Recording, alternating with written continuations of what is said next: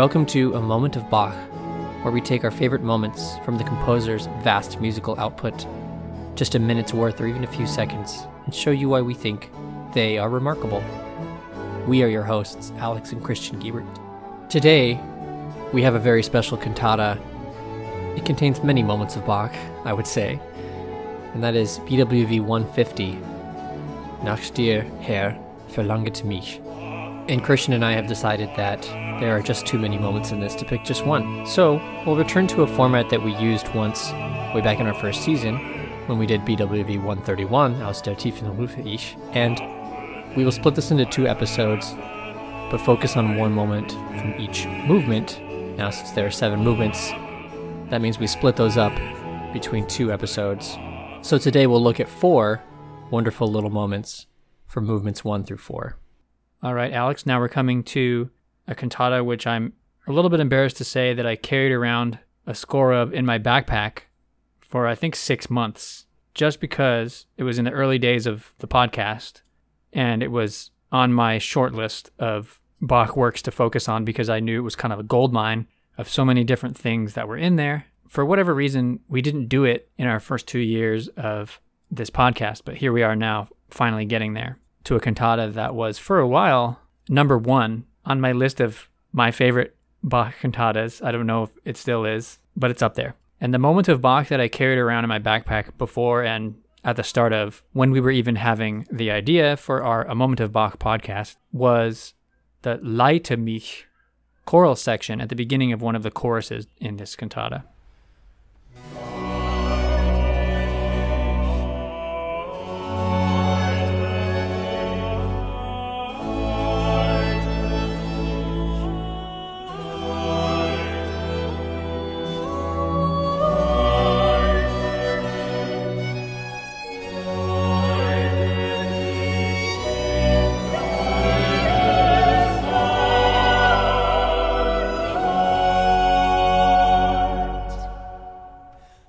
Let's begin with a brief introduction about what this cantata is. First of all, it's one of the oldest ones. That means that its style will be a lot more German. It won't be the sort of formula that Bach arrived at later in his life where we have one grand opening chorus or choral fantasia, followed by a bunch of arias and recitatives, and then a closing brief harmonization. This won't be like that. This will instead be brief vignettes of quickly switching moods depending on the text. And during a chorus, every line might have completely different music. The arias will be a little bit more structured, but other than that, it just flows. This might be the earliest Bach cantata that we have the musical score for. It might have been an Arnstadt cantata from 1707. That's before Bach was in Weimar, before he was even in Mühlhausen. It's earlier in his life. I guess he would have been about 22.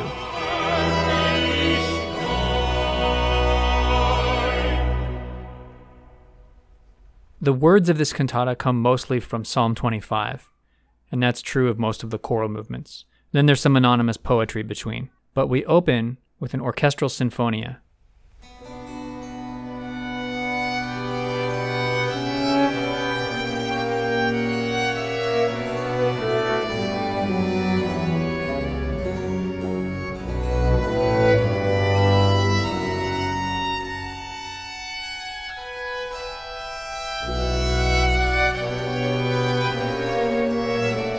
An instrumental prelude. The small ensemble for this cantata consists of 2 violins and the bass part, the continuo part, and the choir, but with the notable addition of a bassoon, which has its own written out part and does not always double the bass part, the cello, etc., which is interesting. Sometimes it's barely noticeable.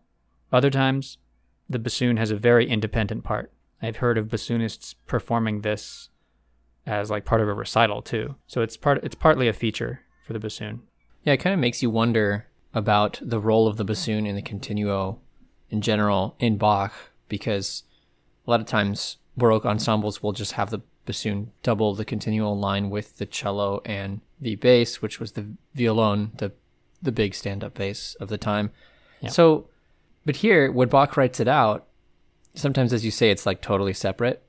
But other times it's like Bach is just orchestrating And so he like puts the bassoon in for some of the music and he takes it out for other parts, and it's usually pretty figure outable where it goes. You know, like it comes in when the violins enter, but if it's just continuo and voices, the bassoon usually lays out, at least in this first movement, or I should say the second movement, which is the first one that uses voices. But yeah, if we look back at the Sinfonia, it's just, as you said, Christian, 2 violin parts written out and then a continuo part and the bassoon part, which in the case of the very first movement here, the bassoon part really does just double the continuo. I kind of wonder if maybe there's a independent bassoon part simply because the bassoon was in a different key, or the bassoon was a transposed instrument.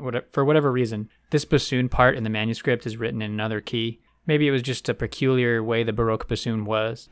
That's interesting. And I wonder if maybe the fact that he had to write out a different part anyway made him just think, well, if I'm going to write out a different part anyway, I might as well also make it different. But it's like so interestingly different because, I mean, not to jump ahead too much, Christian, but because we're talking about the bassoon, like in the second movement, I said it plays during when the strings play, but it doesn't always double the continuo part when it does that though. No. And there's a part specifically during this fugal section near the very end of the second movement where it is doubling the bass voice, at least pretty much, but then it's like ornamenting where the bass voice would have like bum, bum, bum, bum, bum. Then the bassoon has like dun dun da da da dun dun bum.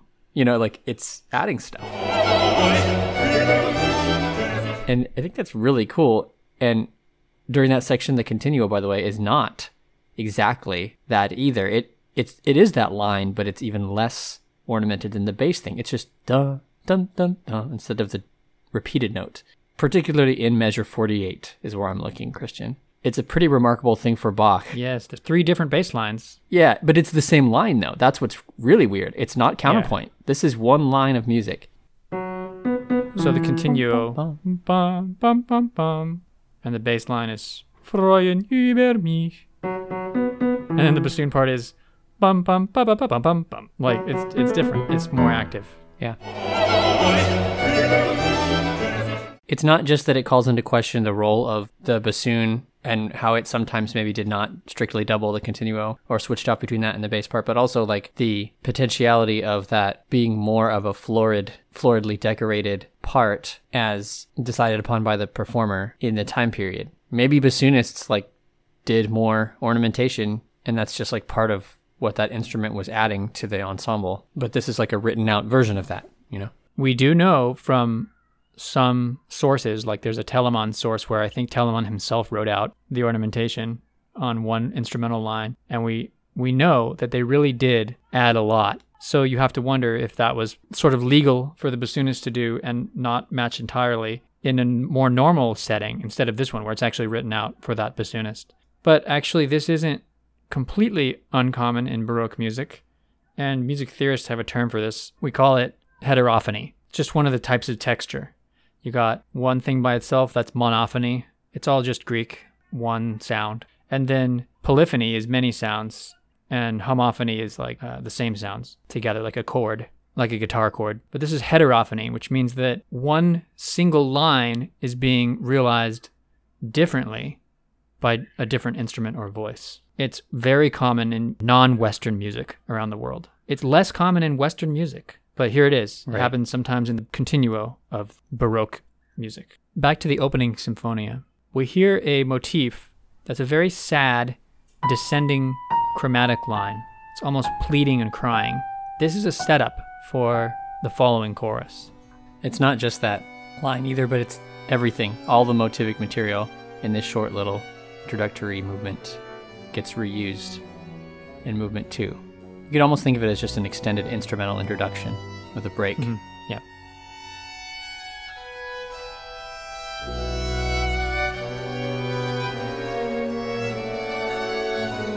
Sometimes Bach did this where in his earlier cantatas, where he just made that introduction separate. Other times, like in 131, it's continuous. It has an introduction, it goes straight into the chorus, but the beginning chunk is clearly an introduction. And this one, they're just separated by a moment of silence. And sure enough, when we hear the choir enter, we now see that the text matches the mood entirely. And we set the mood before we even introduce the text, which is a really Baroque technique, really.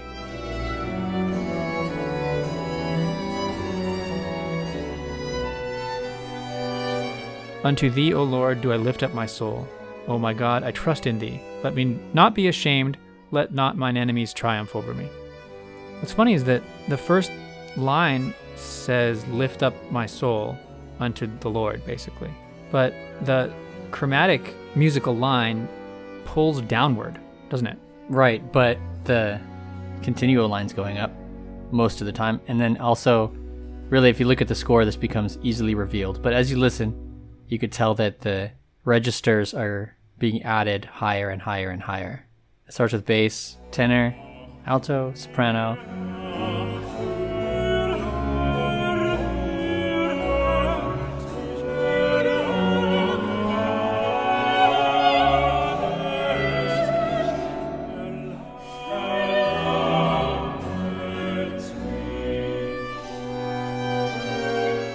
The cinematography of the video by Netherlands Bach Society is perfect in this wonderful moment in the video. You gotta watch it.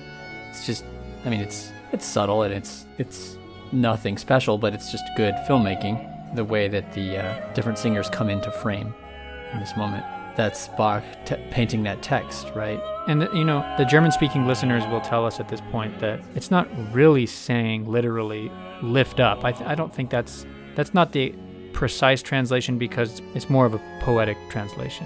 You take that with a grain of salt. There is still, on the other hand, that octave leap at the beginning that goes up, that they all do, all the voice parts do. That's true. So there is still that feeling that we get in a lot of sadder opening movements to Bach cantatas of rising up towards God and then falling down almost inevitably.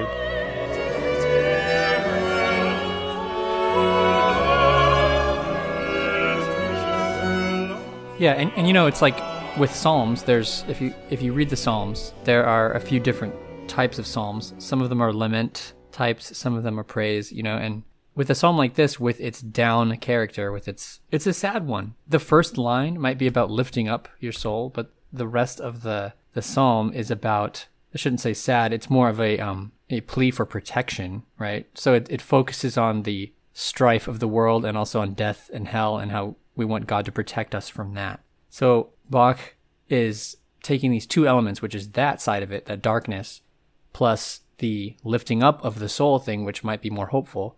And what does he give us to make both of those happen at the very beginning of this movement? He gives us something that works for both. He gives us that dark flavor of the music with the minor key and the twisty chromatic turns that are pulling down slowly, but at the same time he's lifting up the soul the whole time by adding these higher and higher and higher voice parts. It's just so simply brilliant. Brilliant in its simplicity. Yeah.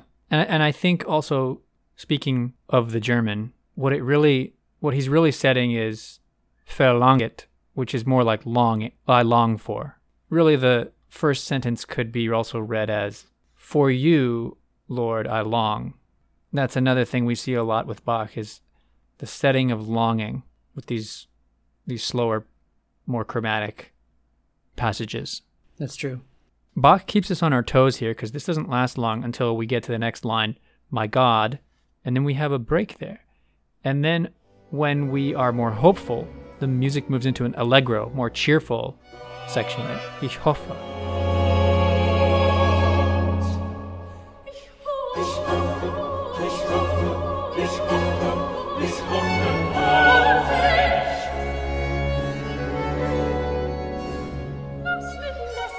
And there we are saying, I trust in thee. The third part is a wonderful soprano aria. Our text is, yet I am and shall remain content, though cross, storm, and other trials may rage here on earth, death, hell, and what must be.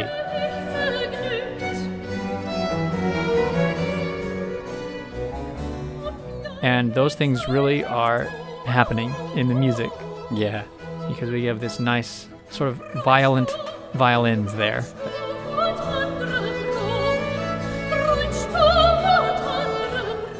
Bar 7 at the cross and the storm. It's not actually very common for a Baroque composer to write for a violin section to play more than one note at a time, which is what string players call double stops or triple stops. It happens not very common in Baroque music because Baroque music is usually so linear. And these string instruments are asked usually to play one note at a time. But here, it calls for a special effect, and he uses one. I just love the sort of through composed nature of this aria. You know, it's not, I mean, there's some little licks in the continuo part that hold the whole thing together, but it's nice and short. It's not stuck in some da capo form that Bach would eventually start relying on later in his career. It just says the text once. That's it. That's all it needed. I mean, it does a couple of little repetitions of certain words like rage, trials, rage, cross and storm, you know, and then of course there's the death and hell, which is like like it's like death hell, you know, it's like really intense for a second.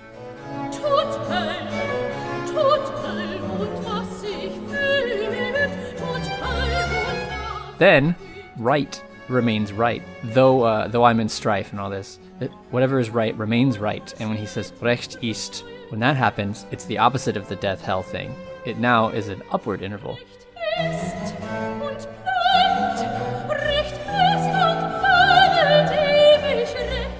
Yeah, and a very stable one, a solid one. Stable, not, that's right. It's not the diminished seventh. It's a fourth going. The other one's that classic diminished seventh thing that Bach loves to do with death, hell stuff. And these are perfect fourths all of a sudden with the right. Those are correct. Those are perfect, you could even say. And then the thing just ends right there. It doesn't need to be long. Yep. It doesn't go back and repeat a section like he always does later. Yep. Especially when he was more influenced by Italians. I love that. I love that it just is so straightforward. Right. When I was following along the score at this, I almost was like, wait, am I missing a page?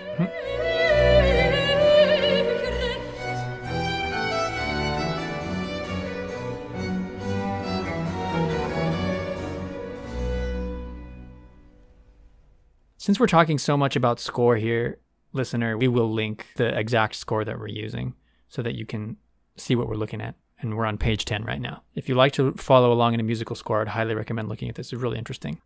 And here we are at the moment of moments for me. Yeah. I got to sing this once, and I sang the bass part, which was a little low for me, but it was what was needed. But I didn't know. I had studied my part. I hadn't done a lot of score study. We started this movement, and there's this magical feeling happened in rehearsal when I sang the first measure with my section. But then the scale kept going up without me. Yeah. Right. And that's what you're going to talk about, right, Christian? Oh, yeah. These first four bars. Yep. Yeah. Well, the immediate tone that is set by just the first couple of measures in a row is not really classical sounding. I guess it sounds Renaissance. Old. Yeah, it's old. Sounds like Renaissance. It absolutely sounds like straight, just middle Renaissance vocal music.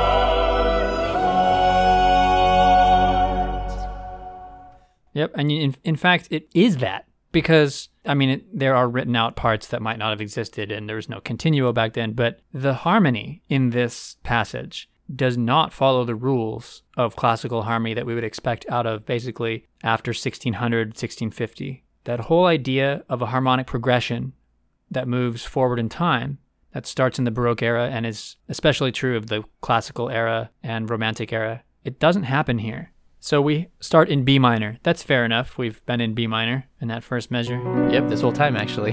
Yeah. Second measure, though, F sharp minor. That's what makes this sound old right away, because a composer of the Baroque era would try to use harmony to their advantage and make this F sharp major so that it felt like it was going somewhere else. Well, the thing that really sells that theory is the second note of the tenor entrance of the second measure. Yeah, absolutely. Which is a G sharp, which makes it sound like F sharp minor, because that doesn't belong in B minor.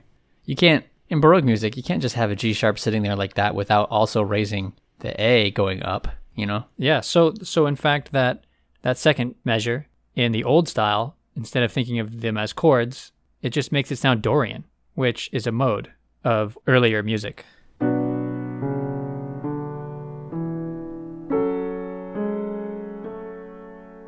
Yeah, and by the way, it's important to remark that this isn't like, oh, this is early Bach, therefore it sounds closer to the Renaissance. It's not. That would not be understanding the time scale.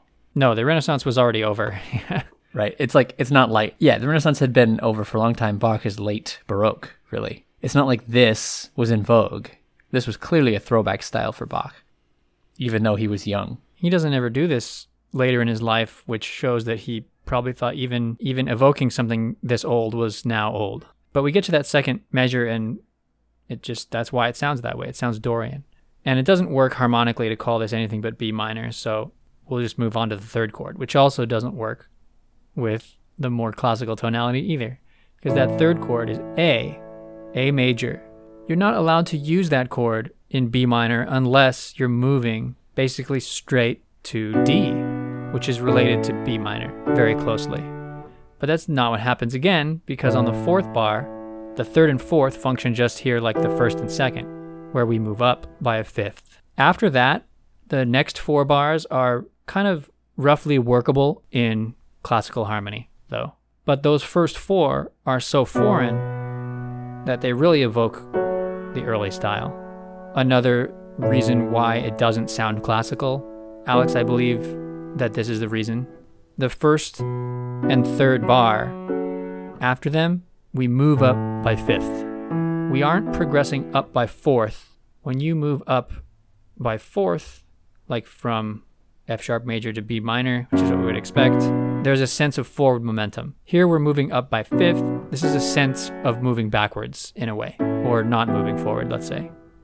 So there's a sort of just stasis going on here of flattening out of everything. Yeah, but doesn't that kind of contradict the text? Like in other words, he wasn't using the harmonic stasis to paint this text. It's lead me in thy truth. Yeah, that's because there's another thing that's going on that's extremely noticeable. I was going to say, you're burying the lead here. Yeah. Like, the really interesting It's thing. not the harmony. Yeah, so the words, So let's say what the words are.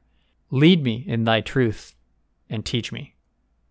This entire passage is simply just lead me in your truth. The first phrase that's repeated over and over again, leite mich, is simply lead me. And we are not led by a sense of harmonic progression, because actually I think Bach wouldn't have thought of it that way. I guess he would have just, if he was using easily analyzable classical chords like Mozart and Haydn would go on to do, then I think there'd be too much stopping and starting feeling going on, because those things often terminate in a period of rest. And what Bach wanted was actually a continuity of this line. Yeah. That's why we have this amazing effect happen, this amazing ascent that goes beyond, that transcends voices, doesn't it? We start with a bass, tenor, alto, soprano, and it's continued in the violin too, and then violin 1. Its span transcends the voice range. And so it goes from the bass, and by the time it's up to the soprano, it's already past 2 octaves. Yeah. And as it continues up into the violins, it goes even higher than voices can sing at all. And when it goes all the way to the top of the violin 1 line, we have a D, which corresponds to the next word, leite mich in. And then at that point, it seems like the soprano takes over an octave lower, and it transfers down, but still goes up a little to that F sharp. So that's kind of how it sounds, because that first violin part doesn't move up linearly after that in a stepwise way.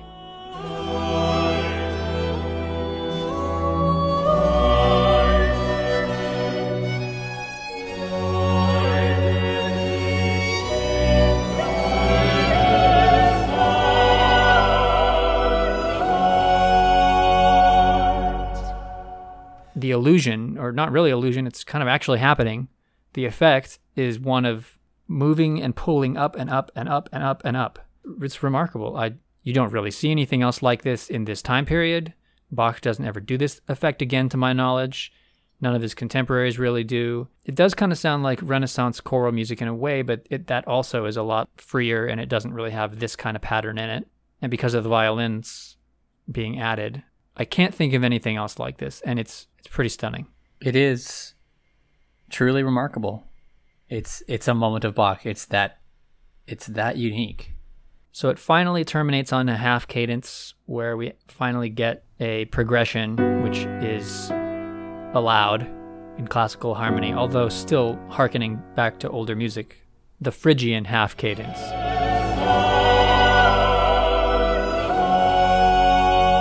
Am I reading this wrong? Where that violin note at that cadence is the 7th?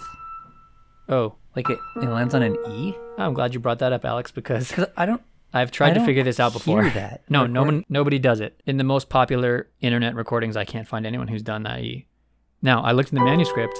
It does look like an E in the first violin part, but I guess we're assuming it's a typo. But if you went up to an F sharp there, it'd be in parallel octaves with the soprano. Yeah, and that doesn't work because the rest of the line isn't doubling the soprano, so that's not... It's hard to hear, but I believe what's happening in this recording, and I think in the Voces 8 recording, which is another great one you should check out online, listeners, this entire cantata, I believe most ensembles are going down to a C sharp there. C sharp, yeah.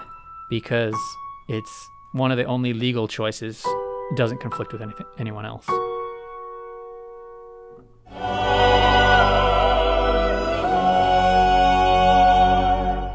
Also, I love the bassoon starting on the low B at the beginning of this movement. Yeah, it's not quite always the same, is it? Yeah, part of the cool thing about the bassoon, I don't know if we've talked about ranges of continuo instruments before, but typically Bach has a floor of a C, a low C, which just makes sense because of organ pedal boards.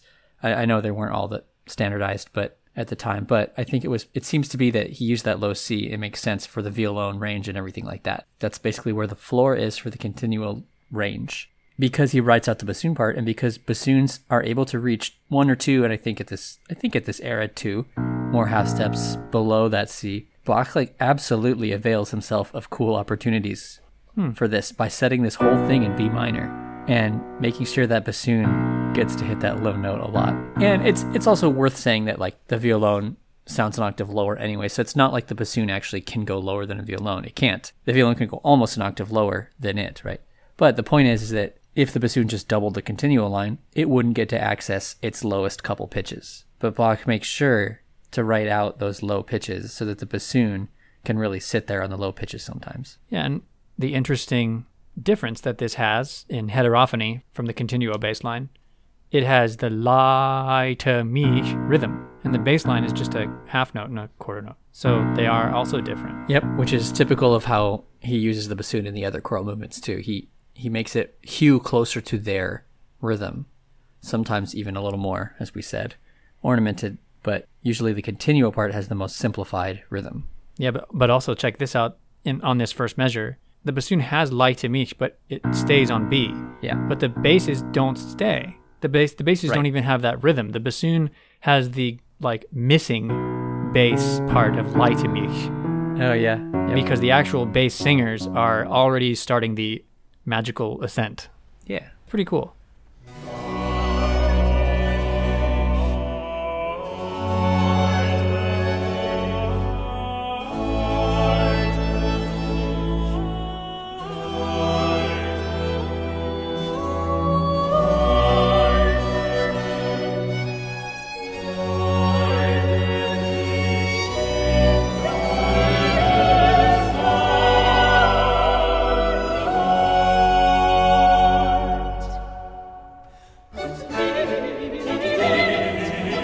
Okay, so Alex, from this point on, we really pick up some steam, and the rest of the choral movement really chugs along with one notable, interesting violin thing that happens.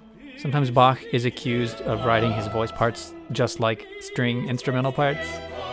Here's an argument in favor of that accusation, because at the beginning we have the leite mich, and then the violins transcend the voices by going above and beyond. And here we have täglich Herr, and that motif is repeated amongst the voices. First in the soprano, then in the alto and tenor, and then, bizarrely, in the violins.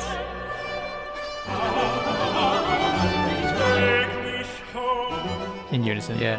finally basses after.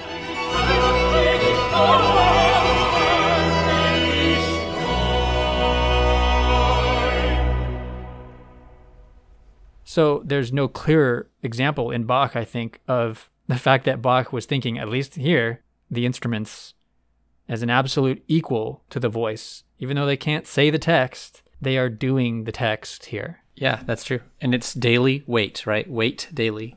On the word wait, of course, he puts the long note, very reminiscent of bleib bei uns. Stay. Stay gets the long note, or I guess the word us in that one got the long note. But regardless, the thing that he does is use 3 repeated pitches. It's the same thing.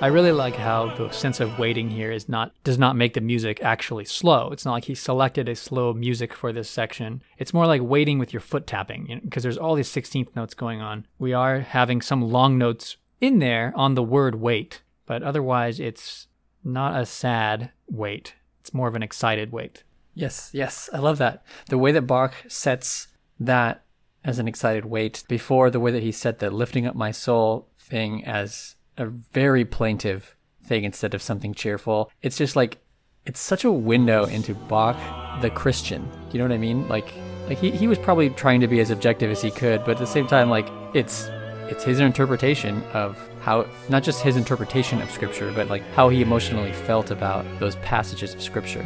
It really gives us a glimpse into not just his mind, but into like his soul. He was clearly so knowledgeable about all this text that you have to kind of assume that he had such a deep relationship with the text.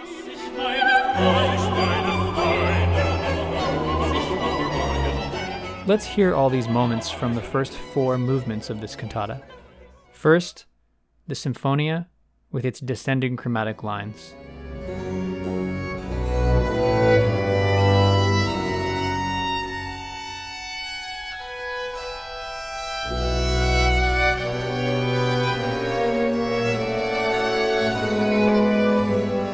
And the beginning of the first chorus.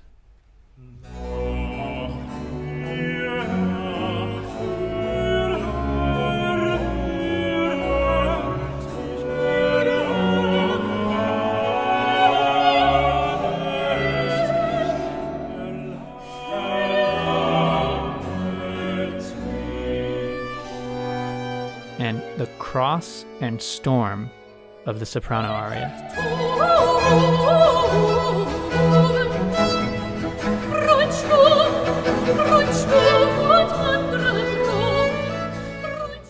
And the stepwise ascent of Lead Me from the following chorus.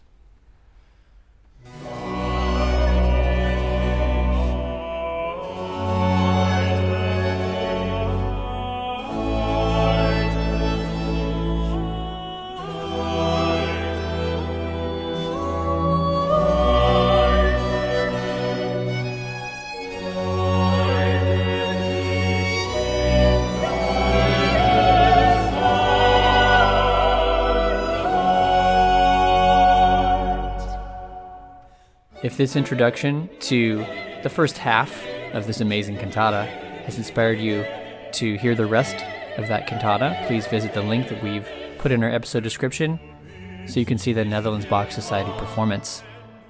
We also, as Christian mentioned, added a link to the score so you can follow along.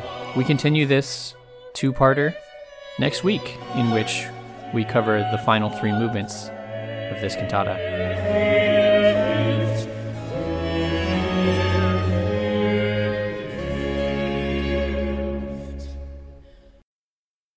We would encourage you to listen to the rest of this cantata because there are some real all-star moments in there, and we will discuss them next week.